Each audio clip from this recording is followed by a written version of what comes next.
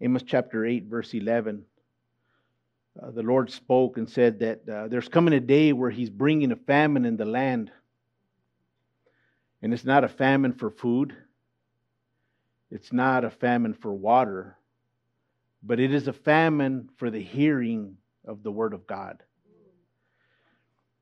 And because of the hardness of people's hearts and their stiff-necked and their rebellion, and they choose to hear what only they desire to hear rather than what God would have them hear. He said, then I'll harden their hearts even more. I'll close their ears off, and I'm going to cause a famine. And in this famine, they won't even take heed to the word anymore because they've been pretty much cut off from it. And I truly believe that that's where we're coming.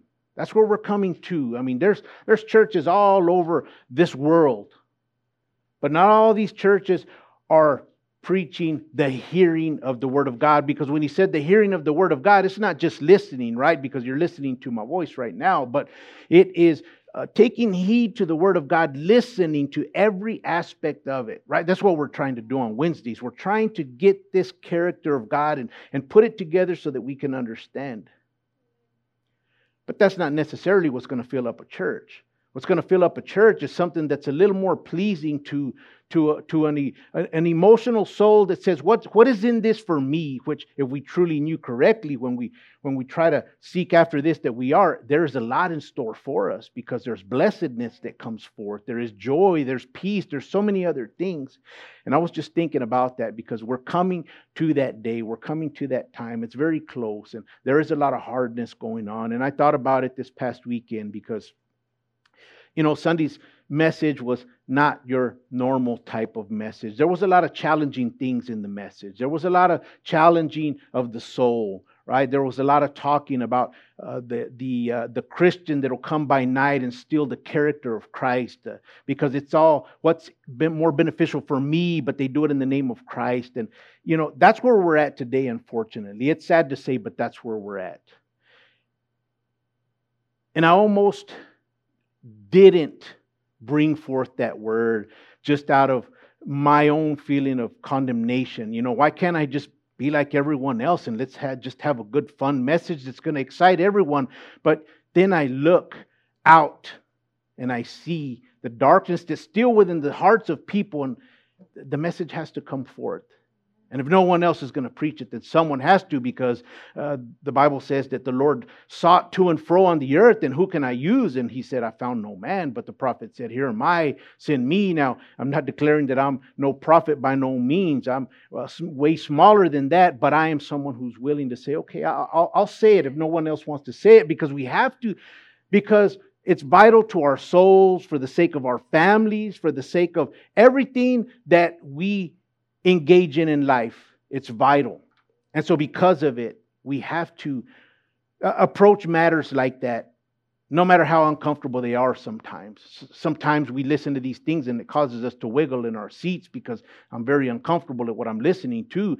But it's a challenge to cause us to do this thing. But at the end of it all, as we ended off the message, is we know where we're going regardless of it. So no matter what, I have this tugging and pulling on my soul that no matter what, there is a joy that's there, right? So tonight we are going to be covering the omnipotence of God.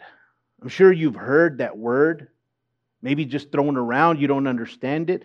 The omnipotence of God. Now, again, this morning, as I was reading in our devotional time, I started to realize, and I was sharing this with Norma, that we've been looking at these attributes of God, and when you have a more well-rounded understanding of what the attributes are, when you're reading Scripture, now you can start to understand it a little bit better. Because now I understand His will, I understand His freedom, I understand His other characteristics. So when I'm reading Scripture, okay, now I can put it exactly how it goes because I've put these pieces together.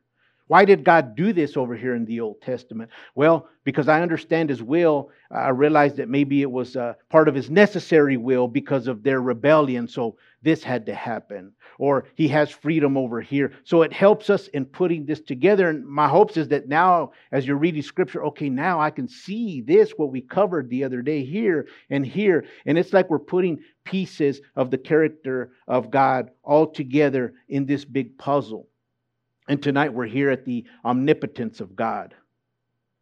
This big word, omnipotence, it's part of the purposeful attributes that we've still been in the character of God. There are attributes that are useful.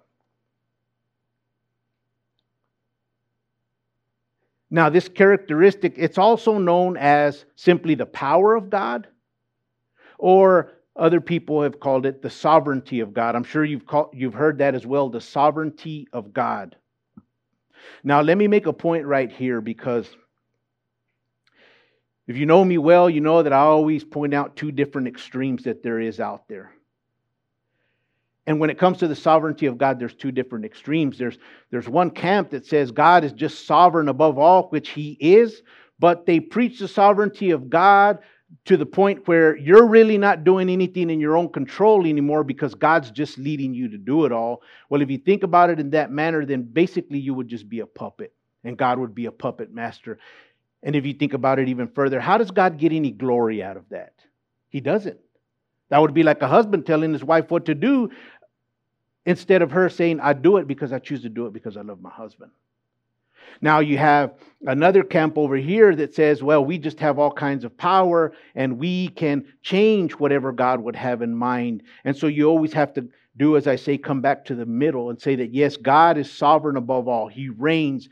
But we also have a small amount of what we would call sovereignty. Not to the amount of God, but in that, even though we may change something that God desires us to do, God will still have His will at the end of it all. Okay, so it's good to note that the sovereignty of God, the omnipotence, has to be balanced in this aspect. And I point that out before so that we know this ahead of time. Now, this power speaks of power and strength, and the sovereignty speaks of being above all, superior. God is sovereign. I mean, He is, yes, above all. We've already made clear there is no other gods. He is the only one. So the word omnipotence, it comes from two Latin words. The word omni, which means all, and potens, which means powerful. So this together means all powerful. God is all powerful. And I think last week I said it was the Greek words, and that was my mistake. It's Latin words, omnipotent. So the omnipotence of God, number one, is God's ability to do all of His holy will. It's God's ability to do all of His holy will. Now, in the same manner that the freedom of God demonstrated that God does as He chooses, the omnipotence of God demonstrates that He also possesses the power and ability to do so as well. So last week we were looking into the freedom of God. God does whatever He pleases. Well, He also contains the power to do that which He pleases. Okay, because sometimes we desire to do something, especially you ladies, maybe, right? You want to change a flat, but you don't have the power to do it, right? Because maybe the lug nuts are too tight. Now, I'm not making less of you ladies. I know some of you are strong, right? But it's just an example. So God has the power to do that what He chooses. Psalm chapter 24, verse 8. The psalmist says, "Who is this King of glory? The Lord strong and mighty, the Lord mighty in battle." Now, all throughout Scripture, we see God referred to being mighty and all powerful and having this ability that nobody else has. In Genesis chapter 17, verse 1, it says, "When Abraham was 99 years old, the Lord appeared to Abraham and said to him, 'I am Almighty God. Walk before me and be blameless.'" When you look at this in the Hebrew, you see a lot of us are familiar with the names of God. We've heard of the names of God. We know Jehovah Jireh, we know Jehovah Rapha, and we know Jehovah Sidkenu, and all those. Well, this is the most formal name of God, which is El Shaddai, which means God most powerful, God Almighty. Now, here in Genesis chapter 17, it's speaking of God's power to fulfill His covenant with Abraham. This is where He comes to Abraham and He gives him a promise and tells him that he makes a covenant with him, and He says that He's going to make his descendants as great as is the sand of the sea. Now, he asks one thing, He requires one thing of Abraham, and He says, walk before me and be blameless. In Genesis chapter 18, the next chapter over, in verse 14, He said, is anything too hard for the Lord? At the appointed time I will return to you, according to the time of life, and Sarah shall have a son. Now, if you're familiar with Genesis 18, this is where these three angels showed up to Abraham by the trees of the terebinth of Mamre, and he's there and he sees three angels coming, and he says, Sarah, quickly prepare a meal because there's three men coming. And if you do an in-depth study, you'll figure out that one of those angels is Jesus Christ Himself. That is what we called a Christophany. It's a pre-incarnate appearance of Jesus Christ in the Old Testament. So they go, the angels, to show up to tell Abraham, Sarah, she's going to bear a child. This is Isaac. And she laughs because I'm old in age. I'm not, my womb is dead already. I'm barren. I'm not going to have a child. And they came to remind him of it. And Genesis 18 speaks of God's power to fulfill the son of promise to Abraham. Now remember that Abraham was around 99 years old when he had his son. Now that's unheard of today, 99-year-old man to have a son, or even a woman to have a son at that age. Again, Sarah laughed and said, my womb is dead. I mean, I can't have a child. Now this was, again, Isaac, which Isaac, it's the typology of Jesus Christ that was going to be born. And I mean, is it like God to achieve something that we would say it's unachievable? We can't do this. This is impossible. But no, God does the impossible. Now, in this promise, we just got through worshiping a song that will wait upon God. Remember, about 20 years before that is when He showed up here. And so Abraham was waiting and waiting and waiting. And in that waiting, we could stray away from the Word of God, because that's what they did. And guess what? Sarah came with her brilliant idea and said, hey, I know how God's going to give us a son. Oh, really? You do? Yeah, how? You're going to sleep with my maidservant. And when you sleep with her, she's going to have a child. That's the child that God has promised you. Well, we know now that was a big mistake. Well, first of all, I don't think there's a lady in the room that would say, I'm going to let my husband sleep with this other person. I don't think so. And if he's a godly man, he would say, woman, you're crazy. I ain't going to do that either, right? We would hope so. But there was chaos that came out from it. Now, when we go into Galatians and in the New Testament, we start to see that Ishmael, who came from it, is a picture of the carnal person, and Isaac is a picture of the spiritual person. So that's why God told Abraham, send them away. The son, Isaac, and his mom, send them away. And as a matter of fact, now God made a promise to them as well. He said he's going to be a mighty man. He's going to be blessed. He's going to be a warrior. But if you do an in-depth study again, you'll start to realize that the Muslim nation that is so harsh against Jews and Christians, guess what? They came back from that lineage right there. So we see that it doesn't just go away. We receive forgiveness for our sins, yes, but we don't ever think about the consequences and how long they're going to come back and haunt us per se. Okay? So God's powerful. We got to trust God. We got to wait upon God that what He said, He will fulfill it. The same way that if He's dropped something in our hearts that He is going to do, trust God, He will do it. But we can't be like Sarah and say, okay, I have a bright idea, because that's easy for that to happen. Jeremiah chapter 32, verse 27 says, "Behold, I am the Lord, the God of all flesh. Is there anything too hard for me?" Now, this speaks of God's power to bring His people back from captivity. We'll speak a little bit more about that as we get to the end of this. But if you read Jeremiah, the prophet Jeremiah, you know exactly what's happening in this situation. 2 Corinthians chapter 6, verses 17 and 18. The Apostle Paul says, "Therefore, come out from among them and be separate, says the Lord. Do not touch what is unclean, and I will receive you, and I will be a father to you, and you shall be my sons and daughters, says the Lord Almighty." Paul is writing to the Corinthians and telling them that they need to be holy, that they need to be separate. He says, what fellowship has light to do with darkness? What fellowship is good with bad? Christ with Belial. Belial was another god from the Old Testament. What fellowship? They don't. It's like trying to mix oil and water. So he's telling them, be separate, be set apart for God.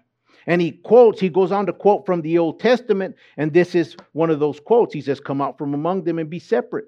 Do not touch what is unclean, and I will receive you. I'll be a father to you, and you shall be my sons and daughters, says the Lord Almighty. Now, this word Almighty in the Greek means to hold sway over all things. It means absolutely and universally sovereign. I have complete control over everything. Now, he's quoting from 2 Samuel chapter 7, verse 14. In which it says, I will be his father, and he shall be my son. If he commits iniquity, I will chasten him with the rod of men and with the blows of the sons of men. So this is talking about David, the promise that he gave to the lineage of David, that David was going to sit on the throne, that he was going to be a man after God's own heart. But if he goes away from what I've asked him to do, or if he starts committing iniquity or transgression, I'm going to chastise him. And I believe that that's why Paul is quoting this to the Corinthians, saying, look, remember this that I'm quoting to you. He didn't necessarily mention it to them, but if they knew Scripture, which they did back then, and we should today, we should be thoroughly acquainted with it, saying, look, God is saying, be separate, leave from this, because if you don't, there's going to be a chastisement that comes from God. He contains the power to chastise those children that belong to Him. Now, we understand that very well because in our school system, they don't have the power to be able to discipline us, especially in today's day and age, the way that our parents would. Now, our parents, don't even necessarily need a belt, but back in the day, they just needed a shoe. Right? Anything. But they discipline their children. And this is the same with God. He doesn't need permission. Those who belong to Him, He is going to discipline them. And I'm sure that there's plenty in this room who have been disciplined by God. And it's not a light thing. If it's something that we can smile at, then it wasn't God that was disciplining us. But if it's something that brings that fear and it instills it, yeah, that was the hand of God. So this speaks of God's power to discipline those who are His children. In Luke chapter 1, verse 37, the angel Gabriel saying to Mary, he says, for with God nothing is impossible. Again, this was the angel Gabriel announcing to Elizabeth that she was going to have a child. Again, she was an older woman past the age of birth, and also to Mary, and she was a virgin. So this speaks of God's power to open the womb of Elizabeth in her old age and Mary's virgin conception. I mean, think of that today. If someone came out pregnant, oh, but you didn't have no relation with no one? How did you get pregnant? I mean, it would be something that baffles us. We read about it and we say, okay, but there comes a point where the gospel becomes real and we know. And God's reply to her was, nothing will be impossible with God. Nothing, not one thing. Now, these passages indicate that God's power is infinite and that He is therefore not limited to doing only what He actually has done. In fact, number 2, God is able to do more than He actually does. God is able to do more than He actually does. That doesn't almost even sound right. But Matthew chapter 3, verse 9, John the Baptist, when he was out preaching, he said, "And do not say to yourselves, we have Abraham as our father. For I say to you that God is able to raise up children to Abraham from these stones." Now, God didn't do it, but He is able, and He clearly said it. God has the power to raise up children from these stones. Now, God had the power just as well in the Old Testament to destroy all the Israelites that were complaining, that were murmuring, that were backbiting. They had God so angry that He could have just wiped them out with the snap of a finger, but He didn't do it. But there was a man who stood as an intercessor in between, and that was Moses. And he said, "God, you can't do that, Lord. They're going to mock your name. They're going to say you didn't have enough power you had enough power to pull them out of bondage, but you didn't have enough power to see them to the promised land." And so God said, "Okay, but you need to speak to these people that they would get right." However, there are some things that God cannot do. I was actually speaking with someone the other day, and they said, there's nothing that God can't do. God can do anything. Well, in a sense, yes, but also in a sense, no, because there is some things that God cannot do. Right off the bat, God cannot do anything that goes against His character. He's not going to. The Bible says He's not a man that He should lie. This is why the definition of omnipotence is stated in terms of God's ability to do all of His holy will. It's not just to do anything, but it's to do all of His holy will. It's not absolutely everything that God is able to do, but everything that is consistent with His character. Now that is true of God, and that we do know. A few examples is, I mentioned it just a while ago, God cannot lie. That's Titus chapter 1, verse 2.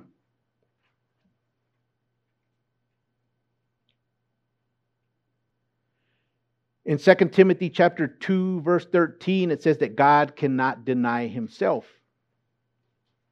I actually said that in our opening prayer, that God cannot deny Himself. And James chapter 1, verse 13 says that God cannot be tempted with evil. And it actually goes on to say that He's not going to tempt no one else with evil as well. So there is some things that God will not do. Chapter 2, verse 13.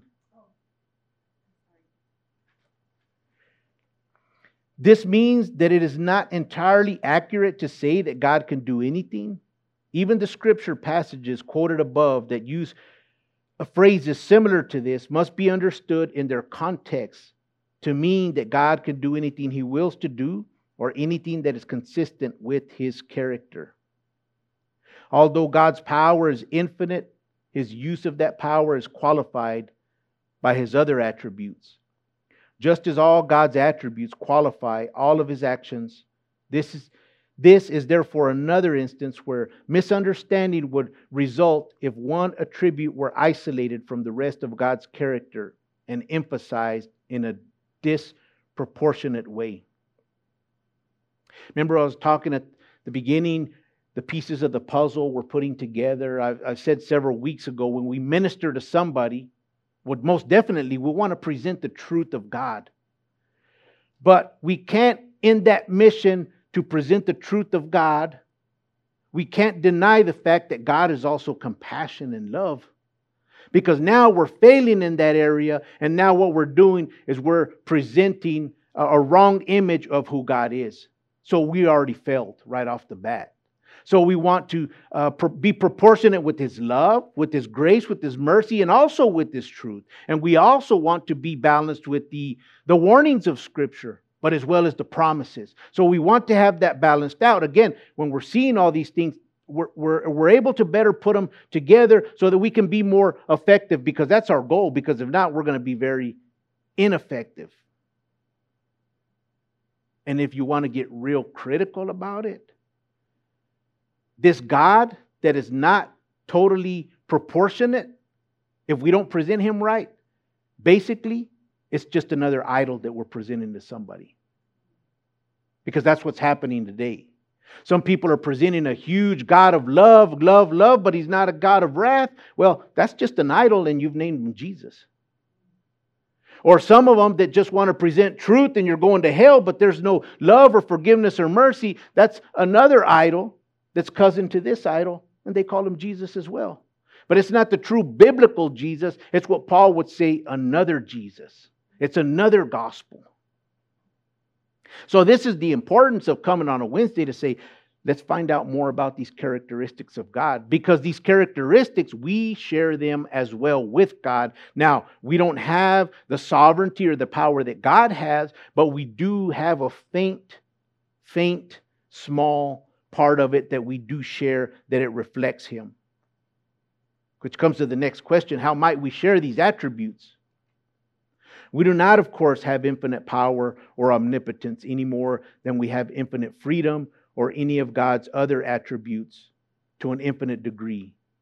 But even though we do not have omnipotence, God has given us power to bring about results, both physical power and other kinds of power, mental power, spiritual power, persuasive power, and power in various kinds of authority structures, which would be the family, church, civil government, and so forth. In all of these areas, the use of power in ways pleasing to God and consistent with His will is again something that, number 3, brings Him glory as it reflects His own character. Brings Him glory as it reflects His own character. See, that is what we're here for. That is our calling, to bring glory to God. I bring that home a lot. Sometimes, again, it may sound like a broken record, but we can never bring enough glory to God. As a matter of fact, we're going to see the attribute of glory here in a couple of weeks. But we want to bring Him glory. So we obtain a power. In this power that we have the power of choice, either to not obey God, or we have the power to choose to obey God. People have the power to say, I want to go to church on a Wednesday, or I don't want to go. There's many of them who exercise either one. But of course, we know now, as we're seeing today, that this power that we have, we want to use it to glorify God in everything that we exercise. At home, in our country, with the family, at the workplace, in church as well, in every area. Ephesians chapter 3, verse 20 says, now to Him who is able, means He has the power. Able for what? To do exceedingly, abundantly, above all that we can ask or think, according to the power that works in us. Okay, I've slightly mentioned this before, but this scripture is used a whole lot when it comes to money or when it comes to material things. God is able to do abundantly and exceedingly more than we can think or ask. But actually, this is really, really deep if you look at it in its full context. And it doesn't speak of money. Can it apply to money? Yes, it can. Can it apply to something material? Yes, it can. But primarily, it speaks of way deeper things. It speaks that He would grant us to be strengthened through His Spirit in the inner man. He said, according to the power that works in us. What is that power? That's the power of God, the Holy Spirit.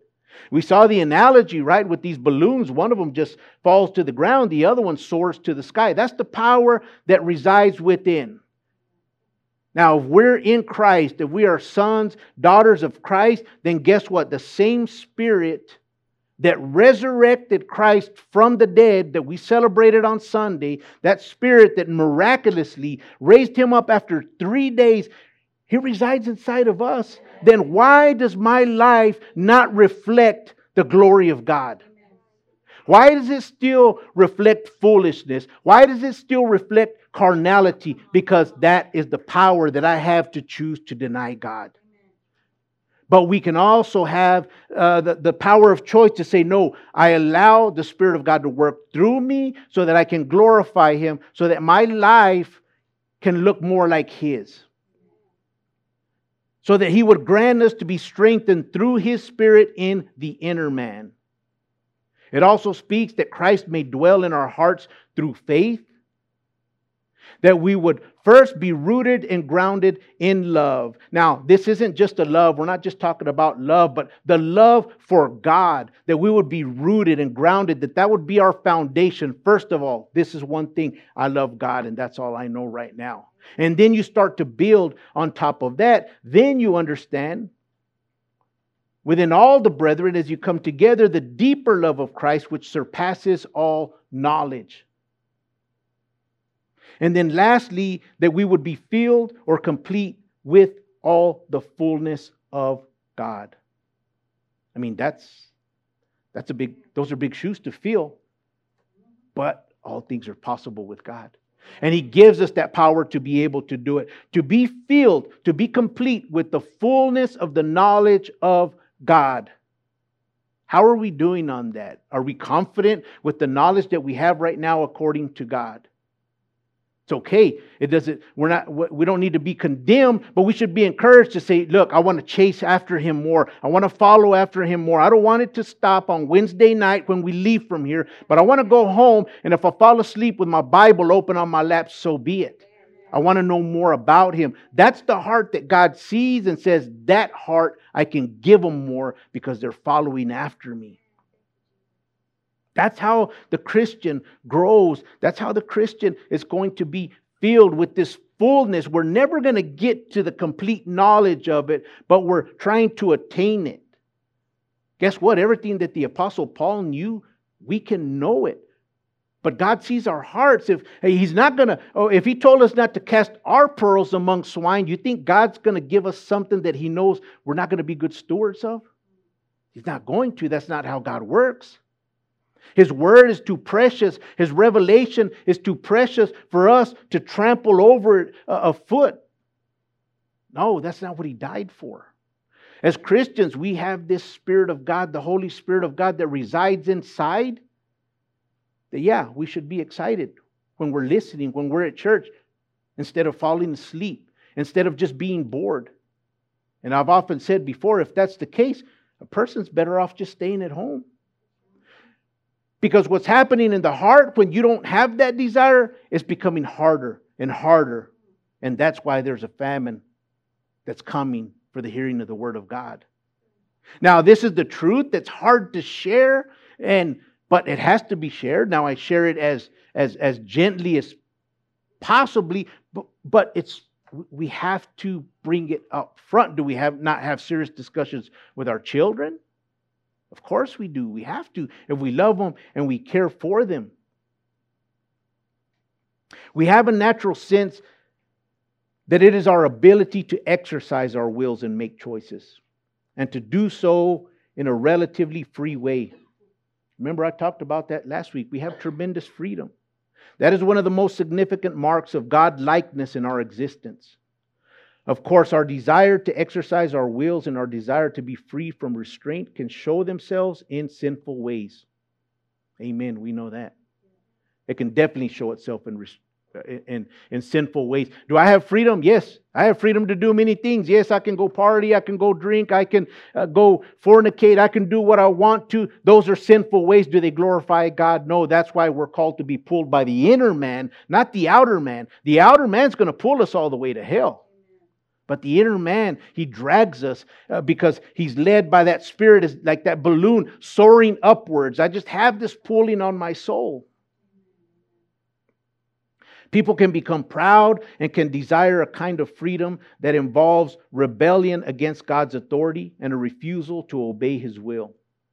Nonetheless, when we use our will and our freedom to make choices that are pleasing to God, we reflect His character and bring glory to Him. When human beings are deprived of their ability to make free choices by evil governments or by other circumstances, a significant part of their godlikeness is suppressed. We're experiencing that today. That's what's happening in America. We're being suppressed by it. We're being grieved by it.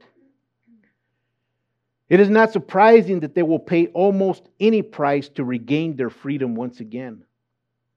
American revolutionary Patrick Henry's cry, "Give me liberty or give me death."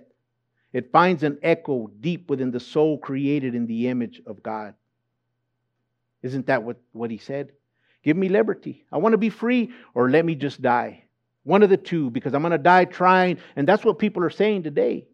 I mean, we're going to fight for these freedoms. There is a people that says, look, we're going to stand, even if I have to take my last breath, for this freedom. Now, when it comes to our liberty here in this country, it doesn't even compare to the liberty that we have in Christ. And that's what separates us from the two. And we have to be very careful, because we can see a fingerprint of it, but we have to be very careful that we don't choose the liberty as patriots to this country, but we choose the liberty as citizens of the kingdom of heaven. It's very important that we know how to separate that. When it comes to both the omnipotence, the power of God, and our sharing of these attributes, we can learn much from both sides in the reading of Jeremiah chapters 27, 28, and 29, especially in contrast to the times that we're facing today.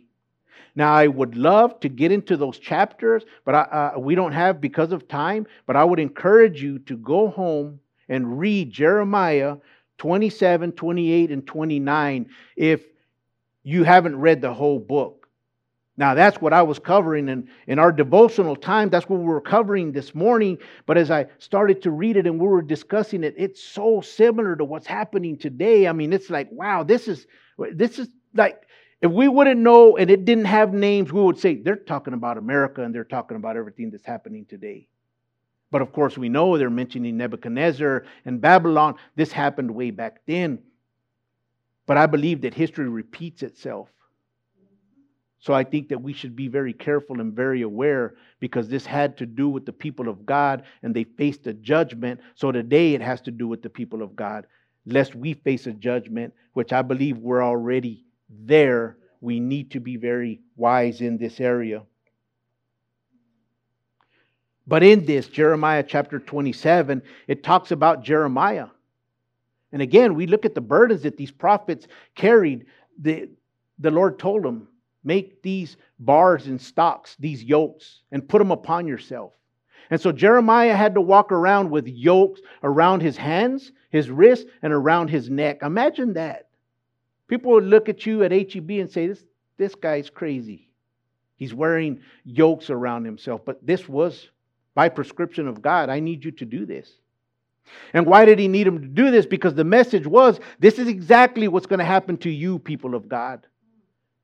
God's going to allow this to happen. Why? Because of your rebellion, because of your injustice, because of your oppression, and you're going against God. You're not coming back. You're not listening to the voice that God is saying, come back to me. So because of it, you're fixing to face this. And what is going to happen? I'm going to send a nation called Babylon, and their king's going to rise up, and he's going to come and plunder you and take you captive. He's going to take you to a place you don't want to go. And so then comes a man named Hananiah, false prophet. And he says, that's not what's going to happen. No. God's gonna, he's gonna take this and he's gonna get rid of it, because Jeremiah is saying this is captivity is gonna take a long time. And he said, no, it's only gonna be really short and it's just gonna be good. And as a matter of fact, he takes it upon himself to take these yokes and break them off of Jeremiah and say, look, this is how God's gonna do it this fast. Now, Jeremiah said, amen. I would hope that it would happen like that. But then he goes back home and the Lord says, no, you need to go back and you need to tell Hananiah that that's not what I have said. So he goes back and he tells him, God didn't send you. God's not speaking to you. God's speaking to me. Now you see the boldness of a prophet, and he goes on. And of course, Jeremiah chapter 29 is a very popular chapter. We know the verse. Most of us do. Jeremiah chapter 29, verse 11, right? For I know the plans that I have for you, says the Lord. They're for good and not for evil. Now, I would say that a lot of times this verse, it lacks context when it's said, but Jeremiah 29:11 means what Jeremiah 29:11 means. It means that God, for His people, knows the plans that He has for them. Okay? They're good plans. They're good thoughts. I want to do good to you. I want to give good to you. But in this instance right here, because of your rebellion, because of your not following me and listening to these other false prophets, then you're going to be taken away captive. Remember this man Nebuchadnezzar we talked about last week that had long claws and crawled on his hands and feet and he ate grass for a couple of years? He said, this man Nebuchadnezzar, I'm going to let him rise up. He's going to come. He's going to take you captive. And that's exactly what happened. And what did he tell his children? Go ahead, have your families in Babylon. Build your houses. Plant your gardens. Do what you do. Just get used to it. It's going to take 70 years. Now imagine if God told us 70 years, you're going to have to endure this. I mean, I think we would just faint at that moment right there. 70 years, I can't do 70 years. But he said, no, yes. But when you come out, now this is all because of your rebellion, because of your neglect of my word. Now when you come out, I have good plans for you. If you follow me, as Jeremiah 29:13 says, you seek me with all your heart, then you shall find me, and I will lead you, and I will direct you. Now, we can see a lot here when it comes to the power of God and the power of man in these 3 chapters. And of course, all throughout Scripture. But I'm bringing up these 3 because I'm very familiar because we were studying it this morning. But when it comes to man's power, we see that man had the power to disobey God. That was the Israelites. They chose to not follow what God asked of them. And they chose to neglect the words of his true prophet, which was Jeremiah. I'm not going to listen to what he says. And instead, they listen to the false prophets. I mean, what's easier? We go to a doctor's office. There's 2 doctors in the office. The first doctor comes in and says, hey, you have stage 4 cancer. The second one comes in and says, no, I don't know what he's talking about. It's not stage 4 cancer. It's just a small blemish that you don't have to worry about it. I mean, we'd probably be prone, okay, I want to believe this one because it's nicer. But if we really care for our life, we would say, well, I want a second opinion. I want to make sure this is right. I don't want to chance this. But see, these people didn't, because that's what the false prophets were saying. Oh, no, God didn't say that. There's peace. Just don't worry about it. And so they chose, and God allowed them the power. So one could say, so they have more power for God to have His will done. No, God still, He has His way regardless. Hananiah, he had the power to prophesy falsely. Just like you and I, we have the power to either speak a lie when it comes to the Word of God or present it correctly. Now, that's a scary thing because we want to make sure, remember this weekend, the light, I need the light to present the truth. But they also had the power to trust God in and through their judgment. Those 70 years, they could just trust God and say, I did this to myself. Okay, I'm going to follow. And when it comes to God's omnipotence, He had the power to send His prophets and His word. They didn't listen. So a person says, so then they were more powerful than God. No, because what did God do? I'll send my judgment. I'll send my judgment, and that's going to have the last word because He does have the greater power. What else did He have the power to do? He had the power to use an evil king and raise him up so that he could take those people into captivity. And He had the power to call that king my servant. Now that is powerful right there. This is not even a man of God. He's evil, but God said, my servant Nebuchadnezzar. Now we see later on that Nebuchadnezzar didn't give him the glory as well. So what did he do? He gave him judgment as well. And we talked about that last week. And that was the power to judge the same king as well. And of course, remember Jeremiah chapter 32:27 from the beginning when he said, is anything too hard for the Lord? Of course it's not. I mean, we listen to all these things and we start to think, man, God's probably confounded by all this. Oh no, God's not confounded. God knows what we're going to do before we do it. Now, the same way that this is happening today, the person we have in office, though we may not agree with him, we may not like him, but we have to remember that he's God's servant. This man that people ridicule and people put down and people mock and make fun of, that is God's servant. If we believe in Scripture, we know that God allowed him to be in there. Why? Because he has a purpose in mind.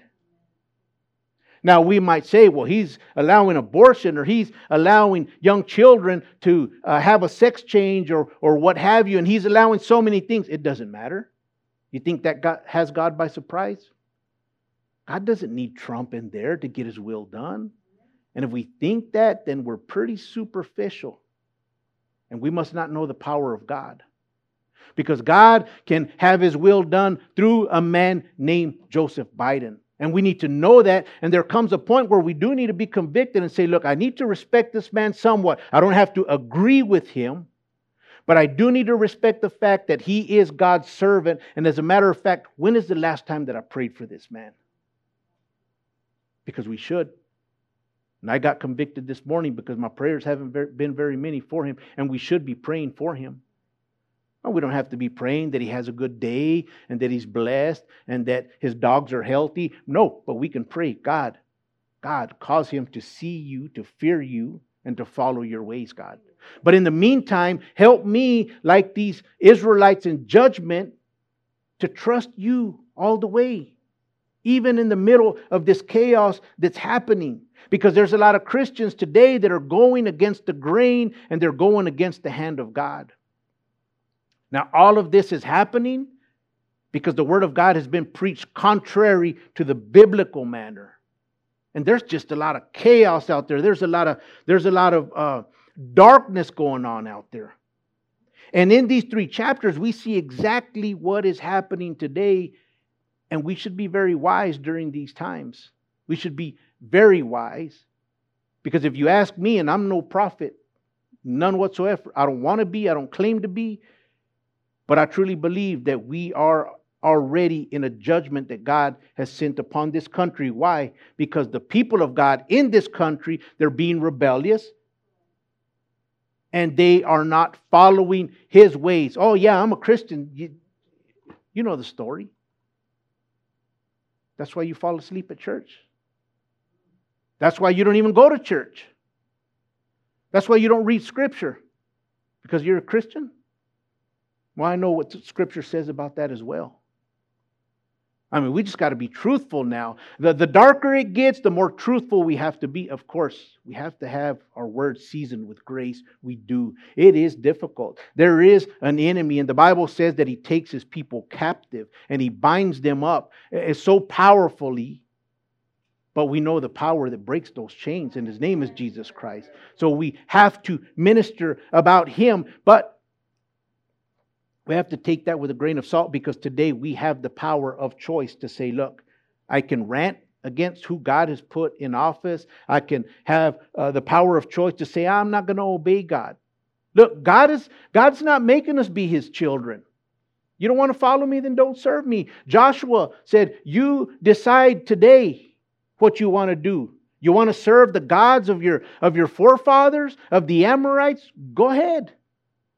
But if you want to serve the God that I serve, the God of Abraham, Isaac, and Jacob, then come to this side. And that's when He said, as for me and my house, we choose to serve the Lord. We don't have to be coming to church. We don't have to be following God. It's a choice that we have because we have seen Him, because we trust in Him, because we believe Him, not because I was born into this and I followed it. No, because I have a conviction in here that I know that this man named Jesus Christ was God in flesh. He died. He rose again. He ascended into heaven, and He's coming back to take us home. That's the power that He contains. So in the meantime, I want to practice the power that I have, that we have, to follow Him and to glorify Him here on earth until He returns. So it leaves us with one question for personal application. If God's power is His ability to do what He wills to do, then isn't that power for us the ability to obey God's will and to bring about results in the world that are pleasing to Him? Name several ways in which we can increase in such power in our lives. It's a question for us to dwell upon for the next few days. Oh, it doesn't require an answer from us to one another, but individually before God, within ourselves. How can I glorify You, Lord? More ways. We need it. We desperately need it. The time is now. We can either have our hearts hardened or we can have them softened by the Spirit of God. And I would say that the latter one is the one we need to heed to. Father, we know one thing tonight. That is that your omnipotence, your power, your sovereignty, it is above all. It is above all the idols that are false. They're futile. They're foolish. They're powerless, God. But you are the all-powerful God. We've seen it. We know it, God. Matter of fact, the world knows it. They just choose to deny it. But those of us who are called by your name, God, those of us who are called according to your purpose, may you help us to be rooted and grounded in the love for you, to be strengthened by the inner man that is by your Holy Spirit, God, so that we can glorify you and exercise this power that we share with you, though it may be minute, it's small in comparison to yours, but that we may use it, God, to glorify you, Father, in trials, in afflictions, in our church going, in our families, God, even in our government today.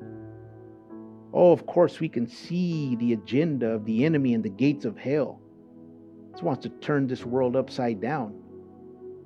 But Father, when we read the book of Acts, we see our early brethren. They were the ones that were turning the world upside down. God, people would look at them and they realized that they had been with you. God, may that be us. May people look at us. May they listen to us, God, and may they realize they have been with Jesus Christ because we dwell with you in mind and thought and emotion, God. Father, we need you, Lord. May you have mercy on us for all the ungodliness that we may have allowed it to become. Because, God, we're not totally guiltless. We all have our own wrongs. But convict us, God, so that we may repent and draw closer to you.